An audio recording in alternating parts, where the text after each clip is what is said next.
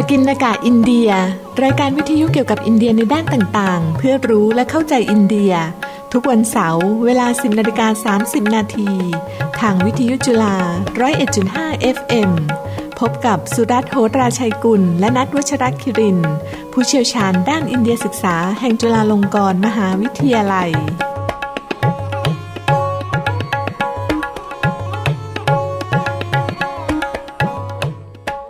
สวัสดีครับท่านผู้ฟังพบกับรายการปกิณกะอินเดีย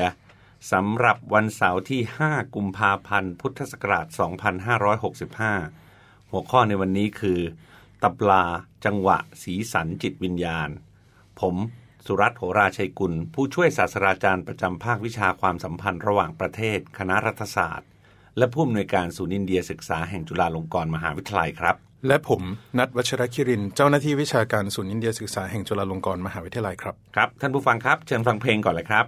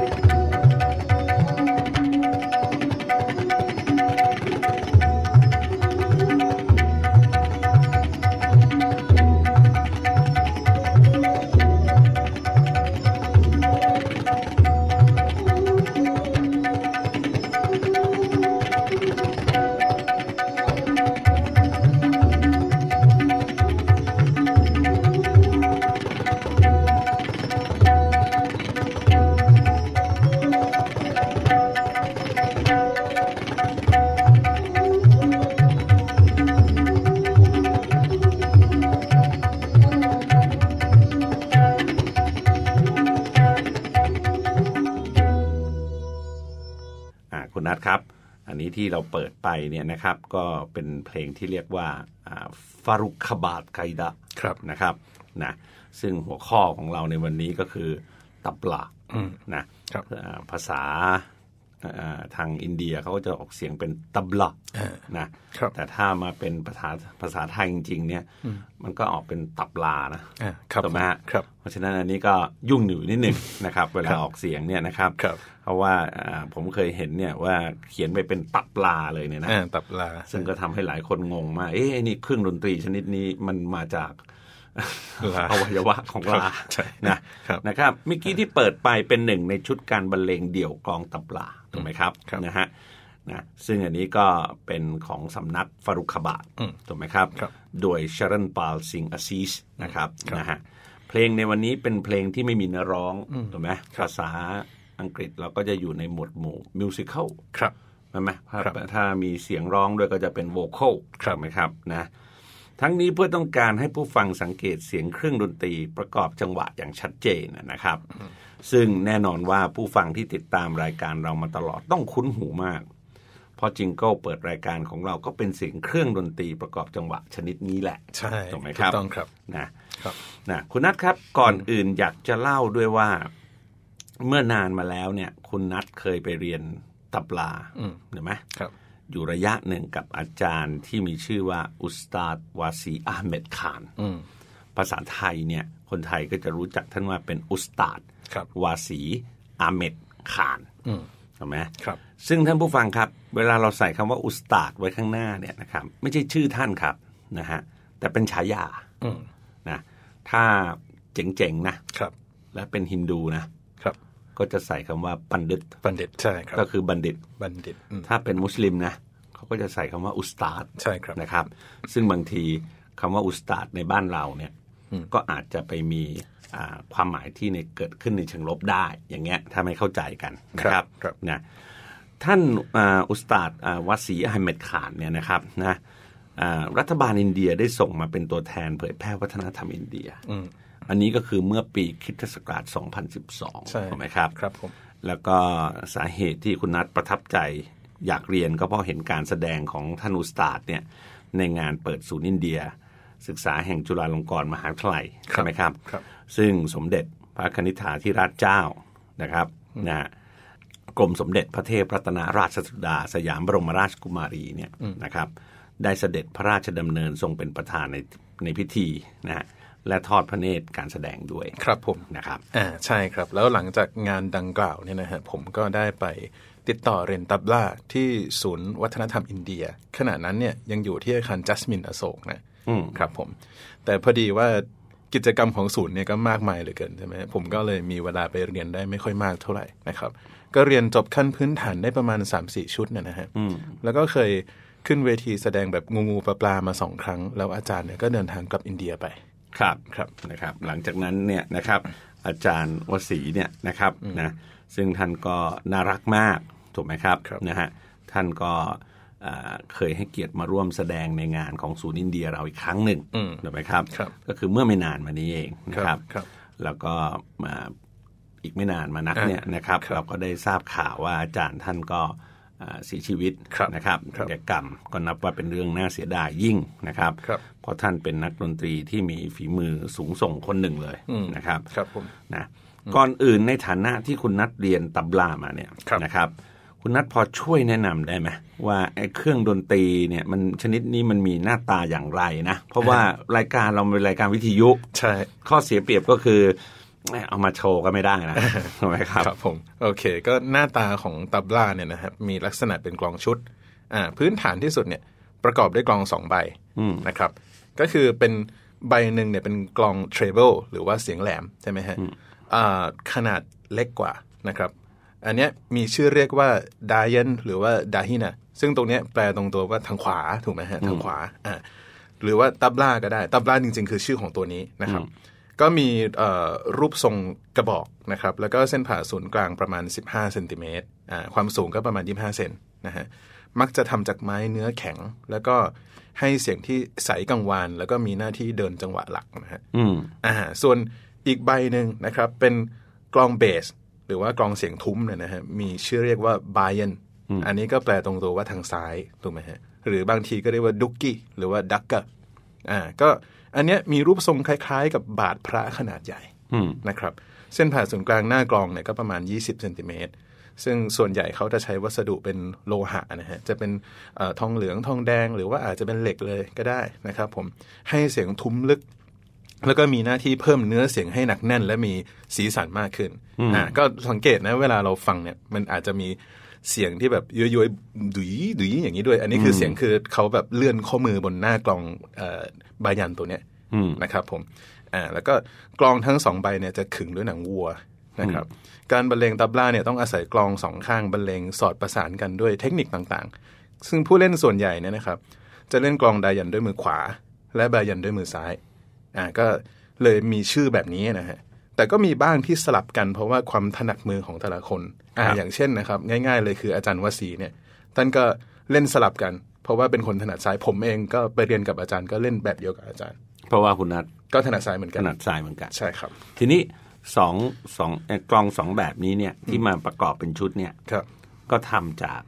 วัตถุดิบที่ต่างกันถูกไหมแต่ตรงหนังวัวนี่คล้ายกันเหมือนกันครับผมคราวนี้แต่เวลารูปร่างหน้าตาออกมาเนี่ยคนทั่วไปดูไม่ออกถูกไหมฮะอันนี้ก็คือความผสมกลมกลืนด้วยว่าเขาทำออกมาแล้วมันดูเป็นชุดไปเลยอ่ะครับผมถูกไหมฮะครับผมโอเคแม้ปัจจุบันเนี่ยคุณนัทตับล่าจะเป็นเครื่องดนตรีที่แพร่หลายมากนะจนหลายคนมองว่าเป็นสัญลักษณ์ของกลองอินเดียไปเลยเนี่ยนะถ้าว่าขนบดนตรีที่ใช้ตับล่าเนี่ยเป็นเครื่องประกอบจังหวะหลักนั้นเนี่ยคือดนตรีสำนักเหนือนะเพราะฉะนั้นอันนี้สำคัญนะท่านผู้ฟังเวลาเขาบอก it's northern Indian thing you know it's a southern Indian thing you know อันนี้ก็คนอินเดียก็จะพูดกันเยอะเพราะประเทศเขาใหญ่อะนะครับนะนั่นแล้วคือดนตรีสำนักทางเหนือเนี่ยนะที่เรียกกันว่า Hindustani music ถูกไหมครับส่วนดนตรีสำนักใต้เนี่ยนะครับก็คืออะไรครับ Carnatic music ถูกไหมครับนะคนไทยเราก็จะใส่กรันที่รอเรือเสียเพราะฉะนั้นก็จะออกเสียงเป็น Carnatic นะครับนะมักใช้กลองยาวสองหน้าที่เรียกว่ามาริดังกัมนะกับอีกอันหนึ่งก็คือตะนุไมนะครับถึงตอนนี้ก็เกิดคำถามว่าอ้าวแล้วประวัติเป็นมาของตับปลาเนี่ยนะขออนุญาตออกเสียงแบบไทยๆบ้างนะแต่ขอเน้นอีกครั้งนะทางฝั่งอินเดียเขาก็จะออกเสียงเป็นตับลานะครับนะเพราะฉะนั้นประวัติความเป็นมาของตับปลาเนี่ยนะครับมีที่มาอย่างไงคุณนะครับโอเคครับก็ประวัติความเป็นมาของตับลาเนี่ยนะครับก็เช่นเดียวกับเรื่องราวอื่นๆอีกมากในอินเดียเลยนะครับก็คือมีทฤษฎีหลากหลายแล้วก็ยังไม่มีข้อยุตินะครับ ทุกครั้งเลยอย่างไรก็ดีนะครับก็มีความคิดมา2กระแสหลักนะครับกระแสแรกเนี่ยบอกว่าตับลาเป็นของอินเดียเองนะครับพัฒนามาจากกลองคู่แบบโบราณที่เรียกว่าปุสการ์นะครับโดยอ้างหลักฐานมาจากภาพสลักหินที่ทำบาเจนะครับหรือถ้าไทยเราอาจจะพาเชนะครับ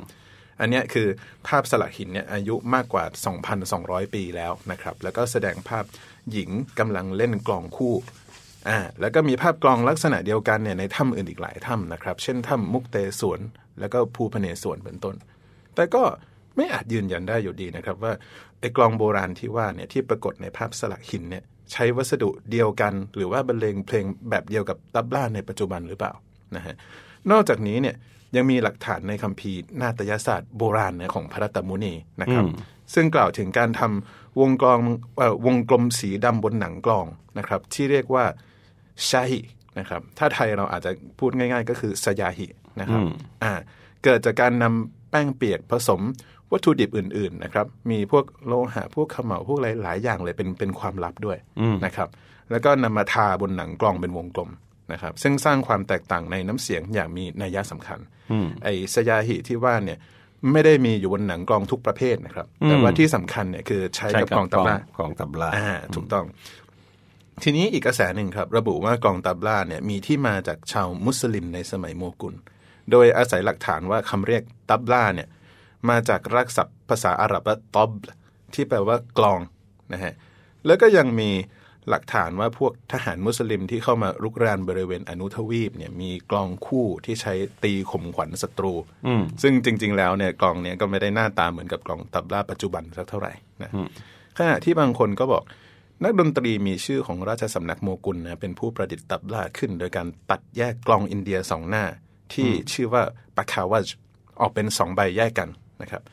ซึ่งก็หมายความว่าตับลาเนี่ยไม่ได้นำเข้ามาจากขนบดนตรีอาหรับหรอกนะแต่ว่าเกิดขึ้นในอินเดียโดยนักดนตรีโมกุลอย่างไรก็ตามนะครับทฤษฎีหลังเนี่ยไม่ค่อยได้รับความเชื่อถือเท่าไหร่นะครับแล้วก็ไม่ว่าจะมีความเป็นมาอย่างไรก็ตามตับลาเนี่ยก็เพิ่งจะได้รับการพัฒนามาจนถึงรูปแบบปัจจุบันเนี่ยเมื่อเราศตวรรษที่18นี่เองใช่ครับอันนี้ก็ค่อนข้างจะมีหลักฐานค่อนข้างชัดอยู่พอสมควรนะแต่ออริจินจริงๆเนี่ยโอ้โหอันนี้เถียงกันตายเลยใช่ไหมฮะนะครับนะเอาละครับคุณนัทเท่าที่ทราบมาเนี่ยดนตรีหรือนาฏศิลป์อินเดียเนี่ยมักจะแบ่งแยกเป็นสำนักต่างๆถูกไหมครับใช่ครับนะเช่นในครั้งที่เราเชิญน้องแพรมาอธิบายเรื่องการเต้นกะถะในรายการนี้แหละนะต้องขออภัยน้องแพรด้วยนะครับน้องแพรด้วยนะที่ผมจำชื่อจริงไม่ได้นะครับนะเธอก็กล่าวถึงคำหนึ่งว่าการานานะคนไทยจะออกเสียงเป็นคารานานะครับนะซึ่งดูจะมีรากศัพท์ร่วมกับคำว่าคาร์นะครับที่แปลว่าบ้านเรือนนี่แหละนะซึ่งปัจจุบันก็ใช้กันอยู่เนี่ยนะครับคำว่าคาร์นะจริงแล้วในที่นี้หมายถึงสำนักนะก็ประมาณสกูลละนะครับนะท่านผู้ฟังครับสกูลไม่จำเป็นต้องเป็นโรงเรียนนะครับนะเป็นสำนักก็ได้นะครับนะหรือสำนักของดนตรีหรือนาฏศิลป์ฝั่งอินเดียนี่แหละถูกไหมอันนี้คือที่เขาหมายถึงนะซึ่งสืบทอดสไตล์ที่แตกต่างกันใช่ไหมคุณนัทนะเข้าใจว่าตับล่าเองเนี่ยก็มีฆรานาต่างๆเช่นกันใช่ไหมคุณนัทถูกต้องครับแน่นอนตับล่าเนี่ยนะครับมีสำนักหรือฆรานาที่ยอมรับกันทั่วไป6สำนักด้วยกันนะครับดังต่อไปนี้1คือเดลีฆรานาอันนี้เป็นสำนักที่มีอายุเก่าแก่ที่สุด เกิดในช่วงต้นศตวรรษที่18นะครับ2ก็คืออัชราดะคารานะนะครับหรือง่ายๆก็อัชราธาแล้วกันนะเป็นสำนักที่แตกแขนงออกมาจากเดลีคารานะอีกทีหนึ่งนะครับในช่วงต้นศตวรรษที่19ก็ลีลาอะไรก็จะใกล้เคียงกันอิงอาศัยกันนะครับผม3ลักเนาคารานะอันนี้เป็นสำนักที่เขาพัฒนาจังหวะนะฮะร่วมกับการเต้นรำกระถักถ้าผู้ฟังจำได้เนี่ยนะครับตอนที่น้องแพรต้องกล่าวถึงน้องแพรอีกทีหนึ่งเพราะว่าเธอพูดไว้นะฮะเธออธิบายเรื่องกระถักเนี่ยจะมีสำนัก1ใน3ใช่ไหมครับที่เรียกว่าลักเนาคารานะเหมือนกันแล้วก็4นะครับเบนาเรสคารานะไอเบนาเรสนี่ก็คือพาราณสีนะถูกไหมเกิดช่วงปลายศตวรรษที่18แล้วก็มือตับลาที่มีชื่อเสียงของสำนักนี้เนี่ยส่วนใหญ่ก็เป็นฮินดูนะอาจารย์ซึ่งแตกต่างจากสำนักอื่นที่ศิลปินมุสลิมจำนวนมากเลยนะครับผมต่อมานะครับ5ก็คือปัญจาบกรานะอันนี้เกิดช่วงศตวรรษที่19นะครับแล้วก็เป็นสำนักของศิลปินชื่อก้องโลกนะครับอย่างอุสตาดอัลลาราคานะครับที่แสดงคู่กับบัณฑิตรวีชังเกอร์นะครับที่เป็นนักเล่นพินซิตาใช่ไหมครับแล้วก็ลูกชายของราคาด้วยก็คืออุสตาดซากิรฮุเซนนะครับซึ่งคนนี้เนี่ยเป็นที่รู้จักแบบโด่งดังมากๆในระดับโลกเลยผมว่าน่าจะดังกว่าคุณพ่อนะอาจจะดังกว่าคุณพ่อมากๆด้วยแล้วก็เคยมาแสดงที่เมืองไทยถูกต้องแล้วคุณนัทกับผมเนี่ยนั่งดูด้วยกันอยู่ตอนนั้นถูกไหมครับแล้วที่เราตกใจเลยก็คือว่าทำไมเขาขับเคลื่อนมือเขาไม่ได้ใช้กำลังวังชาอะไรมาก อันนี้ก็คือพูดง่ายๆนะเซียนอ่ะใช่ไหมถูกต้องตีกลองมาจนแก่เฒ่าแล้วอ่ะนะเพราะฉะนั้นก็แน่นอนต้องยอมรับอ่ะฝีมือจริงๆนะครับแต่วันนั้นก็พวกเรา2คนก็ฟังเสร็จก็โอ้โหคนลุกเลยนะมันยิ่งใหญ่เลยขนาดนี้ครับผมแล้วก็สุดท้ายนะครับสำนักที่6ก็คือฟารุขบาดคานานะนะครับอันนี้เป็นสำนักที่ใหม่ที่สุดเกิดช่วง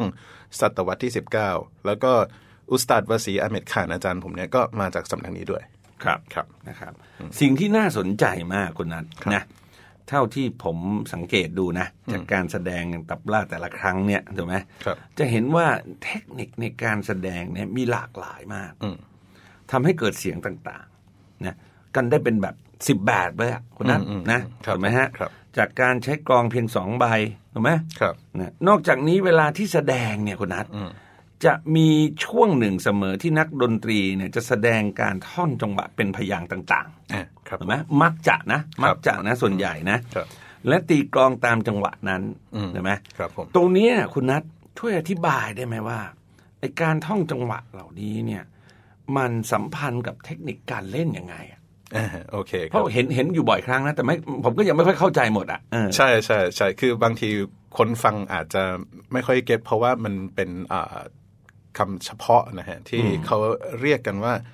โบลนะครับอันนี้ภาษาฮินดีว่าโบลเนี่ยซึ่งตรงนี้เนี่ยพอเราฟังแล้วเราก็รู้เลยใช่ไหมรากศัพท์เนี่ยสัมพันธ์กับคำว่าโบลนะก็พูดที่แปลว่าพูดใช่ไหมครับก็ณที่นี้เนี่ยเป็นการใช้พยางค์ต่างๆนะครับมาแทนวิธีการตีโดยพยายามเรียนเสียงที่เกิดขึ้นจากการตีแต่ละแบบนั่นเองนะครับซึ่งหมายความว่าbowl system ก็คือระบบการท่องโบว์เนี่ยคือเขาทำมาเพื่อที่ว่าจะแสดงออกมาได้โดยไม่ต้องใช้กลองครับผมก็เวลาท่องเนี่ยก็จะถูกจัดลงในห้องจังหวะเป็นตัวคุมอีกทีนะครับจังหวะเนี่ยมีหลากหลายมากมีชื่อเรียกต่างๆกันนะครับแล้วก็จะต่อด้วยตัวเลขของ beats หรือจำนวนจังหวะในชื่อนั้นเช่นอะไรครับตีนตาลนะครับหรือว่าถ้าภาษาอังกฤษก็คือตีนตาล16 beats นะครับก็คือ16จังหวะนะครับหรือว่าเอกตาลมี12จังหวะหรือว่าชับตาลอันนี้ก็เป็น10จังหวะอย่างนี้เป็นต้นนะครับทีนี้ระบบของโบเนี่ยนะยกตัวอย่างเช่นอะไรครับกลองมือขวานะครับกลองเล็กนะฮะกลองเสียงแหลมเนี่ยก็จะมีโบที่ประกอบด้วยเสียงตัวเตอหรือว่าเนอเป็นหลักเช่นเรียกว่าอะไรครับนาตาตีเตตีตุงเตเรอย่างนี้เป็นต้นแบบนี้นะฮะก็คือว่าเกิดจากไอเสียงต่างๆเนี่ยเกิดจากการตีตำแหน่งที่ต่างกันนะครับเช่นบางทีก็สมมุติเราตีตรงกลางชายหีตรงวงกลมดำเนี่ยนะฮะถ้าตีติดกัน2ครั้งก็พูดว่าติเตแบบนี้นะฮะหรือว่าถ้าเกิดว่าเป็นขอบนอกของกลองนะครับตีขอบนอกของกลองก็เสียงเป็นตุ้งอย่างเงี้ยแบบนี้นะฮะเขาก็จะออกโบมาแล้วพอเราพูดปุ๊บเนี่ยเราก็ตีตามเทคนิคนั้นได้เลยครับผมหรือว่ามีแบบบางทีก็คือว่าแสดงว่าเป็นการตีที่แบบหยุดนิ้วนะฮะทำให้เกิดเสียงหุ้นๆสั้นๆใช่ไหมครับหรือว่าตีแบบปล่อยนิ้วให้เกิดเสียงสะท้อน resonance นะครับเป็นต้นนะครับ โอเคส่วนกลองมือซ้ายเนี่ยที่เป็นเบสใช่ไหมครับก็จะมีเสียงหลักเป็นต้นว่าอะไรเกเคเป็นหลักนะครับเช่นกาเกเกอย่างนี้เป็นต้นนะไอ้ที่ลงเสียงหนักเสียงเกเนี่ยหมายถึงว่าเป็นการตีปล่อยให้เกิดเสียงสะท้อนเห็นไหมฮะอันนี้คือภูมิปัญญาอย่างหนึ่งนะก็คือว่าออกมาในพยัญชนะหมดเลยนะครับผมก็ถ้าตีรวมกัน2มือนะครับก็เหมือนกับเอาเสียงเตอเสียงเคมารวมกันเนี่ยก็จะใช้ตัวทอทงเสียงเดนะครับเช่นเป็นอะไรดาเดดิงอย่างนี้เป็นต้นนะครับแล้วนอกจากนี้เนี่ยก็ยังมีโบว์ชุด4ตัวสังเกตใช่ไหมแบบบางทีเขาจะรัวนิ้วเร็วๆนะฮะก็อาจจะเป็นเตเรเกเตเตเรกิตะแบบนี้นะครับอันนี้เกิดจากการแบบว่าเล่นสลับนิ้วมืออย่างเร็วนะฮะก็ตรงนี้ถ้าอธิบายเนี่ยก็อาจจะยาวแล้วก็กินเวลามากเพราะว่ารายละเอียดแต่ละตัวนี่มันต่างกันนะครับแต่ก็ขอสรุปสั้นๆแล้วกันนะครับว่าการเรียนตับล่าหรือการถ่ายทอดตับล่าตัวต่อตัวเนี่ยคนบอกก็ไม่ต้องอาศัยกลองเลยนะครับก็อาจจะบอกด้วยโบแล้วก็ให้อีกฝ่ายตีตามได้อย่างถูกต้องก็พอมีเวลาอยู่ตอนนี้นะผมก็จะอธิบายบรรยากาศการเรียนนิดนึงนะครับคือพอเราเข้าไปเนี่ยใช่ไหมครับแล้วเรานั่งอยู่หน้ากลองตับล่านั่งอยู่ต่อหน้าผู้สอนเลยเนี่ยนะฮะคราวนี้ก่อนที่ผู้สอนเขาจะเริ่มต่ออะไรให้เราเนี่ยเขาจะเริ่มด้วยการบอกโบของอันนั้นก่อนแล้วก็ให้เราจดเสร็จแล้วก่อนที่เราจะเอามือตีลงไปบนกลองจริงๆต้องท่องโบให้ได้ก่อนพอท่องเสร็จปุ๊บคราวนี้หลังจากนั้นท่องจนคล่องแล้วเราก็ค่อยๆตีตามไปจนกระทั่งแบบถ้าผิดตรงไหนเขาก็จะแก้เราอย่างเงี้ยครับโดยบางทีคือแก้โดยไม่ต้องตีให้ดูแก้โดยบอกโบอย่างเดียวก็พอแล้วอย่างเงี้ยคราวนี้ไอ้ที่ผมเห็นเนี่ยก็ตอนนี้เริ่มเข้าใจละก็พูดง่ายๆว่ามันเป็นตัวตรวจสอบด้วยแหละถูกไหมผิดนะเอาใหม่แล้วครูก็จะโบนนะเพื่อที่จะให้คุณทำตามให้ได้ใช่ไหมใช่ใช่ทีนี้คุณนัทเราเหลือเวลาอยู่นิดหนึ่งพอยกตัวอย่างโบลง่ายๆได้ไหมครับเพื่อที่จะให้ผู้ฟังได้แบบพอลิ้มรสนะฮะโอเคครับผมคืออันนี้นะครับที่ผมจะยกมาเนี่ยเป็นแบบตัดย่อมานะฮะจากไกด้าเนี่ยหมายถึงเขาเรียกว่า composition นะครับไกด้าก็คือการแบบว่าประพันธ์ที่จะเอาไว้ใช้เล่นเดี่ยวตับล่าโดยเฉพาะนะครับก็ผมก็ตัดมานิดหน่อยนะครับอันนี้เป็นไกด้ารู้สึกจะเป็นบทเรียนที่3ที่ผมเคยไปเรียนมานะครับตัวอย่างก็คือดาติดาเกเนดาเตเรเกเตดาติดาเกดีนากีเนดาติดาเกเตดาเตเรเกเตดาติดาเกดีนากีเนดาติดาติดาติดาเกดีนากีเนดาติดาเกเนดาเตเรเกเตดาติดาเกดีนากีเนดาติดาเกเนดาเตเรเกเตดาเตเรเกเตดาเตเรเกเตดาดาติดาเกเนดาเตเรเกเตดาติดาเกดีนากีเนประมาณเนี้ยเพราะฉะนั้นแล้วไม่แน่ใจนะฮะว่าเมื่อกี้ให้แซมเปิลตัวอย่างแล้วมันจะสนับสนุนส่งเสริมให้ผู้ฟังอยากเรียนหรือเปล่านะ เพราะว่าฟังดูแล้วก็คงก็ไม่ได้ง่ายมากขนาดนั้นแต่ในขณะเดียวกันมันไม่ใช่ยากหรอกครับมนุษย์เรามันก็ต้องสามารถทำอะไรได้นะเพราะว่าอย่าลืมนะครับภูมิปัญญาอินเดียมันเป็นภูมิปัญญาโบราณถูกไหมครับมันขัดเกลากันมาเยอะมากใช่ไหมครับเพราะฉะนั้นเราก็ต้องยอมรับข้อเท็จจริงนะครับว่าไม่ใช่เป็นของง่ายในขณะเดียวกันเนี่ยนะแต่ทำได้ถูกไหมครับเพราะว่ามันแฝงไว้ด้วยหลายๆอย่างนะฮะแล้วก็ถ้าจำไม่ผิดเนี่ยคุณนัทจำได้ใช่ไหมฮะตอนท่านสกีฮุเซนมาที่นี่เนี่ยท่านก็พยายามแซมเปิลให้ดูแล้วคนก็ดีใจหัวเราะกันใหญ่เลย ท่านบอกว่าเสียงปืนก็ทำได้นะม้าวิ่งได้นะแล้วในขณะเดียวกันเนี่ยผมกำลังสนทนากับเพื่อนข้างๆผมอยู่นะลองฟังดูว่าผมสนทนาเรื่องอะไรถูกไหมครับท่านผู้ฟังครับเวลาของเราในวันนี้จบลงแล้วนะครับเพราะว่าครบถ้วนแล้วนะครับก็ขอลาไปก่อนเพียงแค่นี้นะครับสวัสดีครับสวัสดีครับ